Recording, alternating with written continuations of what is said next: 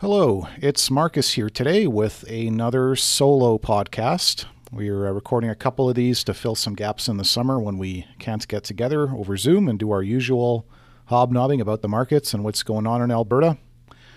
So this next podcast, this is another reading of one of my blog posts. This is a post, a part of a series of posts that I first wrote back in November 2022.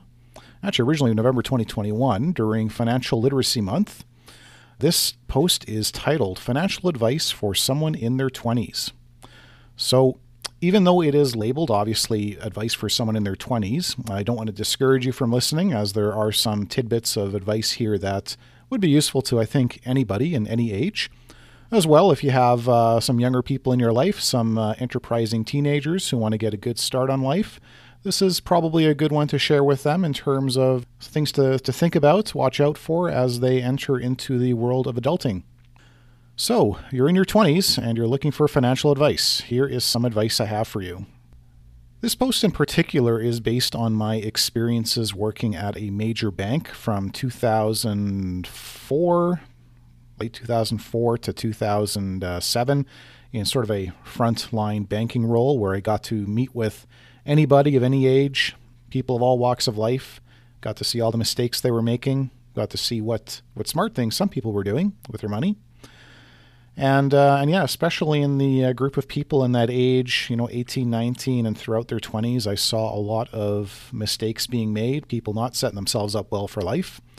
And so I've thought of a few things here. These are things I would tell those people, or maybe even tell myself when I was in my 20s. Because not everybody is at really the exact same financial maturity in their life, if I can call it that. This post might even be applicable to people in their 30s and 40s. If you just don't have quite the same start on your financial journey, that's okay. You'll probably learn something here too. So here is my core advice for the average 20-something. First up, don't muck up your credit. I want to get this one out of the way first, as it's the biggest mistake a young person can make early on in their financial journey. And mistakes early on will haunt them for the rest of their lives.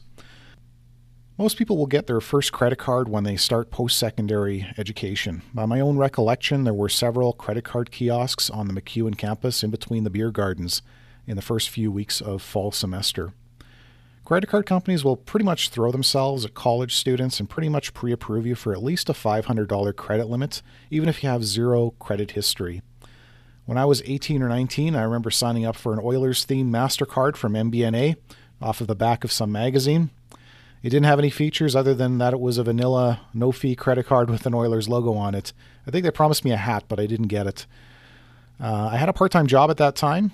I'd already started establishing my credits, first with my very own cell phone plan that I got when I got myself an analog Motorola StarTAC with Cantel AT&T. I'm totally aging myself here. So right away on that credit card, I got myself a $2,000 credit limit. Your credit rating starts building very quickly once you start that first credit card, for good or bad. The most important factors that influence it are, 1, how much you borrow at a time. Ideally, try not to run your balance higher than half of whatever your limit is. Limit your use of credit if you have to. Pay it off before putting another large purchase on it. Or ask your credit card company for a limit increase after a while, or accept that pre-approved increase if they ever offer you one, even if you don't need it. The reason here is to minimize your credit utilization percentage, which is one of the major things that the credit bureau looks at when they determine your score.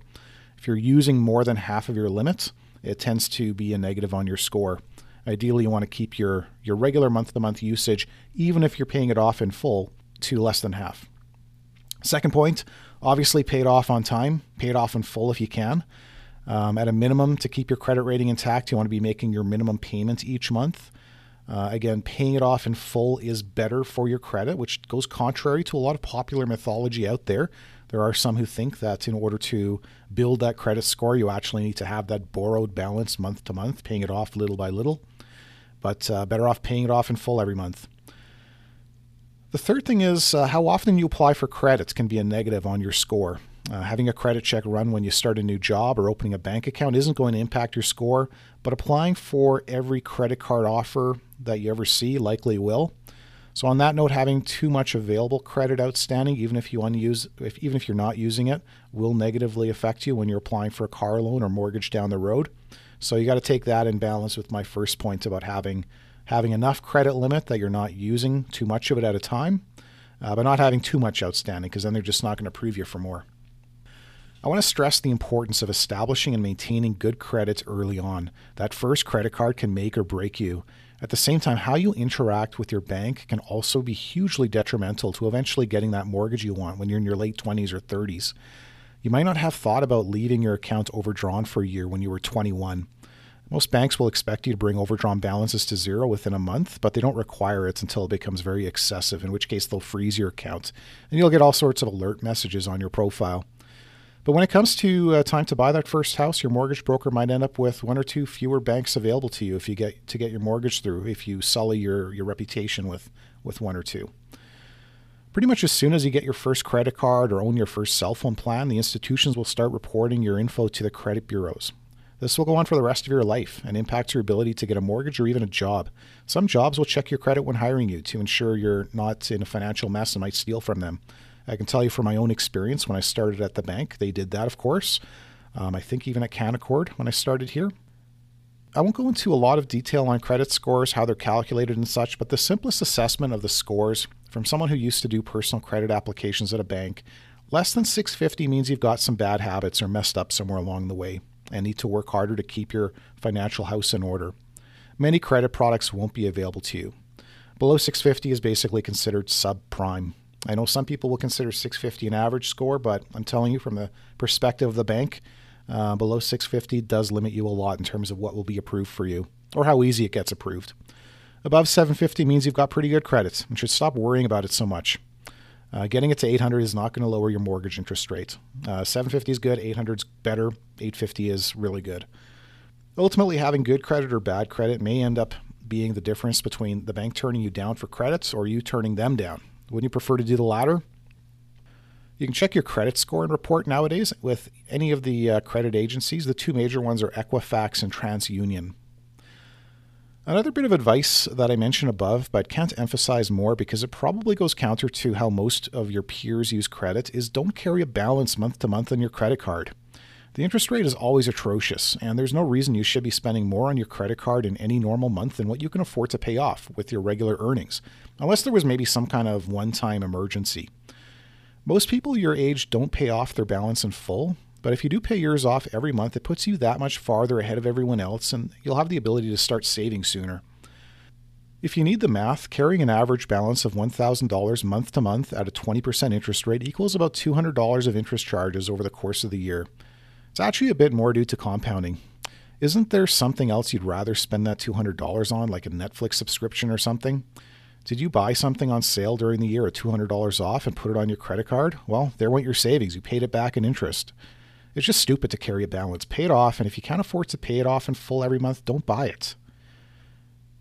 If you need any more convincing about keeping your cash flow and credit in order, watch Squid Game on Netflix. Lastly, and I don't think this really needs to be explained to someone who has taken the initiative to read this post, payday loan shops are not a business that you should ever want to set foot in. Your friends might go there, maybe they find themselves in some unlucky circumstances, but most likely they're going there because they screwed up. The day you set foot in a payday loan shop, if ever, I want you to hang your head in shame, reflect on how you ended up there, and try harder to avoid that place in the future. My next bit of advice should help, and that is number 2, build an emergency fund. After you start having regular income direct deposited into your checking account, and after you've got your credit situation sorted out, and only if you're staying out of your overdraft completely and not carrying a balance month to month on your credit cards, start building an emergency fund. One thing the bank salespeople do is they'll probably persuade you to open a savings account when you open your checking account, and will also suggest a monthly forced savings into it. Where they don't serve you well is when they compel you to do this while you're still in overdraft or carrying a balance on your credit card. They don't care about your actual financial position. They just want to sell you more products. Anyway, when the conditions in my first paragraph are met, building an emergency savings is your first substantial financial goal before investing one penny in long-term investments or establishing any other major purchase goals. General rule of thumb is to have at least 3 months of cash flow needs saved up. I usually suggest at least 6 months or a nice big round number like 20,000 or something like that. Whatever number you think would cover short-term emergencies in your life. I think higher if you own a car and depend on it to get to work. Obviously think a lot higher if you own a house or condo or whatever. Some will suggest that having available lines of credit can replace the need for an emergency fund. Why have $20,000 in a savings account, earning next to nothing, when you can invest that money and dip into a $20,000 credit line only when needed? In a perfect world, the math checks out, but in the real world, banks freeze credit lines. Having $20,000 sitting in an account earning 3%, and this is from 2022 when I last updated it, so nowadays more like 5%. It isn't as sexy as buying crypto or a meme stock, but it is the most powerful thing you can do for yourself in your present financial situation, to have a bunch of cash set aside for when you might need it. You'll never have to worry about paying off a large credit card balance or having to go to your parents for money in an emergency, or worse, subjugating yourself to those payday loan shops I mentioned. The tax-free savings account is not purely just a savings account, but for a young person whose first savings goal is their emergency fund, it's a wonderful savings vehicle. Each year, from the year you turned 18, you qualify for an annual contribution limit, and money in the TFSA is never taxed. For more info on TFSAs, go to muhs.ca/TFSA. If you're a few years into your 20s, you should already have enough contribution room for the TFSA to fully house your emergency fund. Just remember that when you withdraw money from your TFSA, you don't get that contribution room back until next year. So this is a savings account that's meant to be used a few times a year at most, and not a few times a month. Get your emergency savings started through your bank by having them set up automatic transfers from your checking savings to your TFSA every time you get paid. It's called paying yourself first. Next, big, huge piece of advice for people in their 20s. Rent. Don't buy a home. As mentioned in the intro, everyone's at a different level of financial maturity or at different stages of their lives. But for the vast majority of people in their 20s, this applies, even though everyone around them is telling them otherwise. When I originally wrote this post in late 2021, this probably was the most powerful advice a 20-something in the GTA or Vancouver region could have taken to heart. If they didn't buy then at insanely overvalued prices, they set themselves up a lot better early in life, aren't stuck with a piece of real estate right now and a 5 or 6% mortgage. I was 27 when I bought my first home, a condo relatively close to where I worked at the time, and it served its purpose of shelter, but if I could do it again, I would have rented for a bit longer. I wasn't really established in my career yet, and other peers who also bought condos around the same time ended up being accidental landlords when their careers led them to move out of Edmonton and still be landlords of their condos here in town. I sold that condo at around $100,000 loss in 2021. A home is not an investment. If you're in your mid to late 20s, married, in your permanent career job, or one that has little chance of moving you to a new city, then by all means, buy a home. Don't buy a starter home like an apartment condo like I did, that you'll have to sell in a few years down the road as your family grows. But if you're going to buy your forever home if you can afford it. Otherwise, keep renting. People will tell you the opposite. Don't listen to them. Don't pay rent to a landlord. Build equity, they'll say. That's what they told me back in 2008, probably the absolute worst time to buy property in Alberta in hindsight. No one who bought a home post-2006 in Alberta, which is around when the highs were in, built any equity in their home.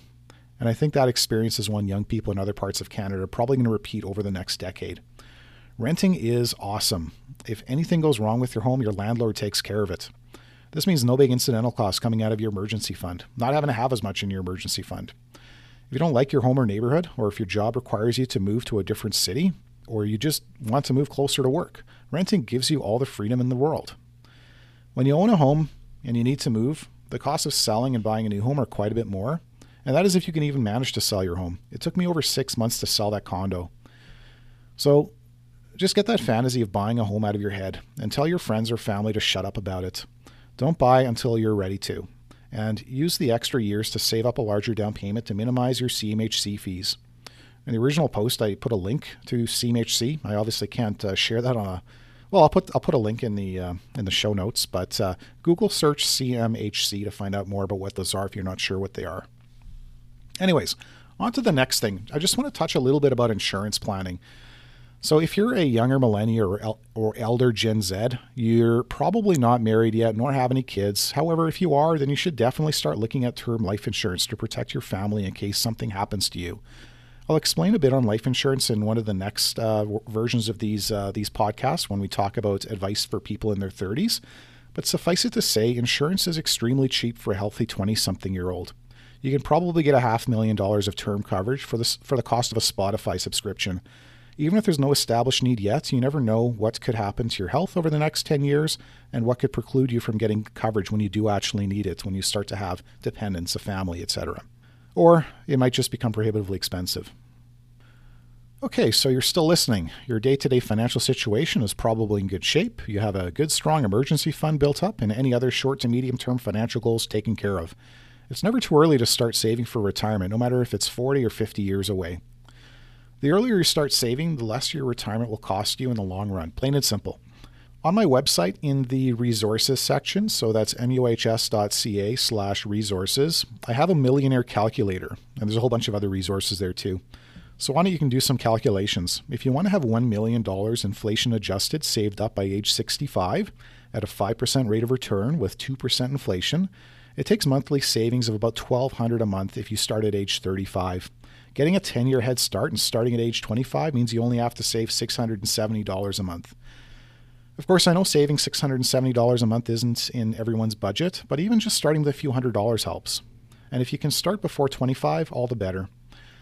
Most people don't put much effort into planning for their retirement until they're well into their 30s. If you can start putting $200 a month aside at age 25, based on the expected returns I mentioned above, you'll already have $30,000 saved up towards your retirement by 35, and that's a pretty good launch pad. Do that, and you'll only have to put $1,000 a month aside once you're 35, from 35 onward, to reach $1 million by 65 in today's dollars.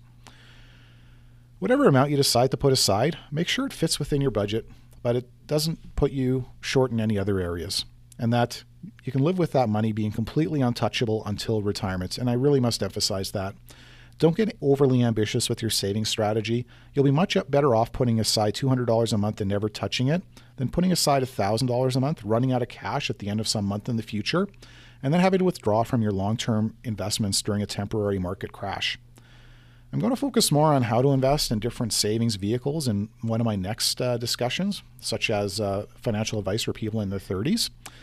For now, your TFSA is a wonderful long-term investment vehicle. No, not the TFSA that you open for your emergency savings fund, but open a separate TFSA with an investment company.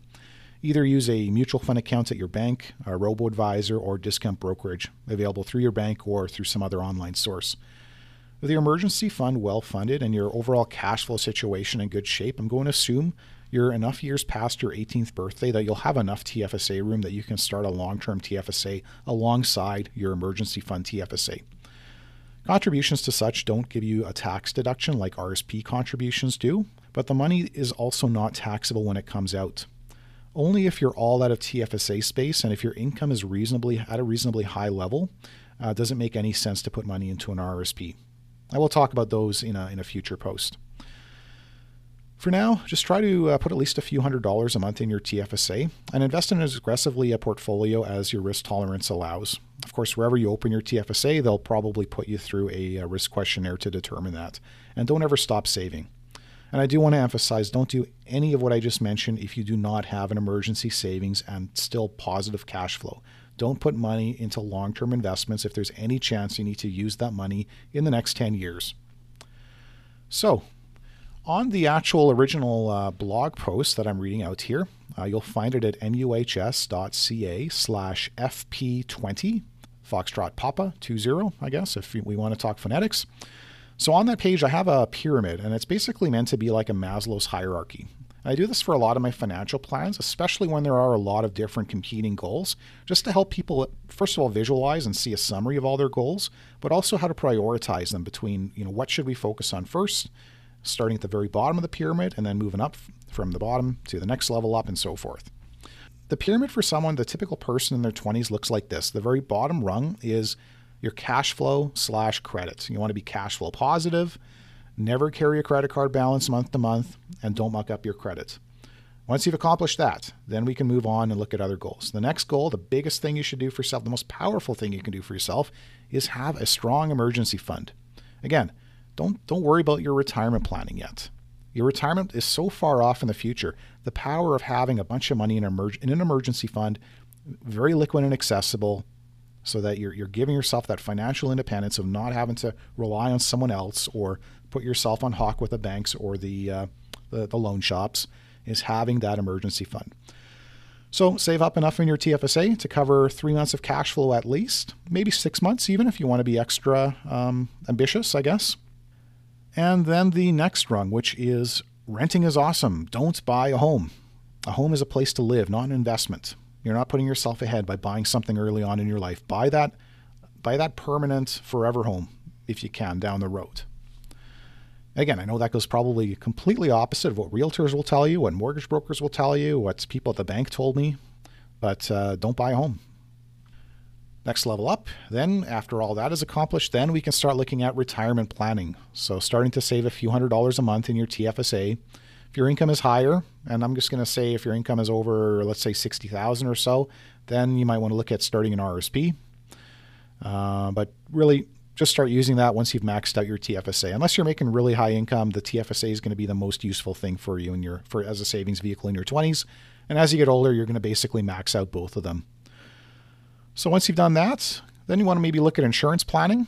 And this is when I would move ahead of retirement planning if you are in your 20s and you're already married and maybe have kids on the way. Then you want to prioritize that more. But generally, most people in their 20s nowadays aren't yet at that stage. You still might want to look at getting a quote for some term coverage. Like I said, it could be very cheap, and you'll be basically getting something for 20 years, maybe longer even, which will cover you down the road when you likely will need it. So only when all of that other stuff is covered and you've got a good handle on it, then we look at anything else, which could be speculative investing, which includes everything crypto related, potentially buying a home, buying a new car, other major purchase goals. That's for once everything else is covered off. So what you can also do for yourself is improve your financial literacy. I wrote a post on a couple of books that I recommend for people based on what they're looking to improve their knowledge on. It is found at muhs.ca/books. And get in touch with me if you have any questions. I'm more than happy to help answer them.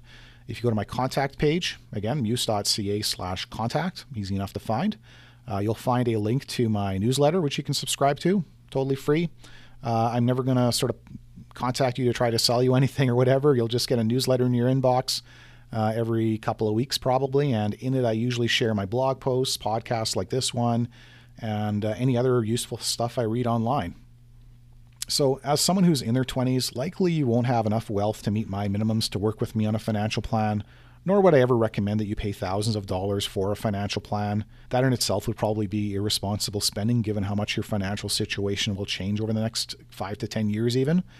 I'm offering you this free advice. Stuff like this, reading this or listening to this podcast, reading my blog post, reading my newsletter, maybe have a one-on-one with me, 30 minutes. That's completely free. If you have any questions, you'll find a link to that on my contact page as well. But that's just stuff to think about at this point, and stuff to maybe put yourself in the right shoes to start becoming wealthy. My own business wouldn't be sustainable unless people in their 20s make good decisions with their money and put themselves in a good position so that eventually they get to their 30s and 40s and have a lot to invest, have more complex financial situations, and become good clients of mine. So anyways, like I mentioned, stay tuned for the next one of these. You'll probably hear it in a couple of weeks whenever we have another break in our usual podcasting schedule. And that will be financial advice for someone in their 30s. I know I have a number of clients in their 30s. And again, I usually base these posts and these podcasts on just the conversations I have with clients. What's top of their mind? What sort of challenges do we run into? Again, thanks for listening as always. And you'll hear from us again, probably both of us next week. Take care.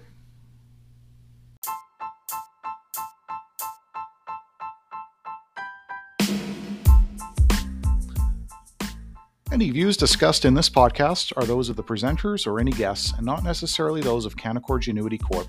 Statements expressed herein are not intended to provide tax, legal, or financial advice, and under no circumstances should be construed as a solicitation to act as a securities broker or dealer in any jurisdiction.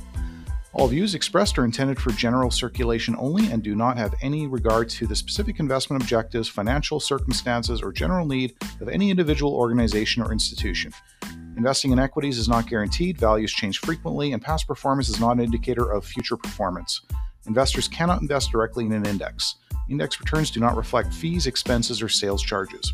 Please do not hesitate to contact us should you want to know more about anything discussed in this podcast.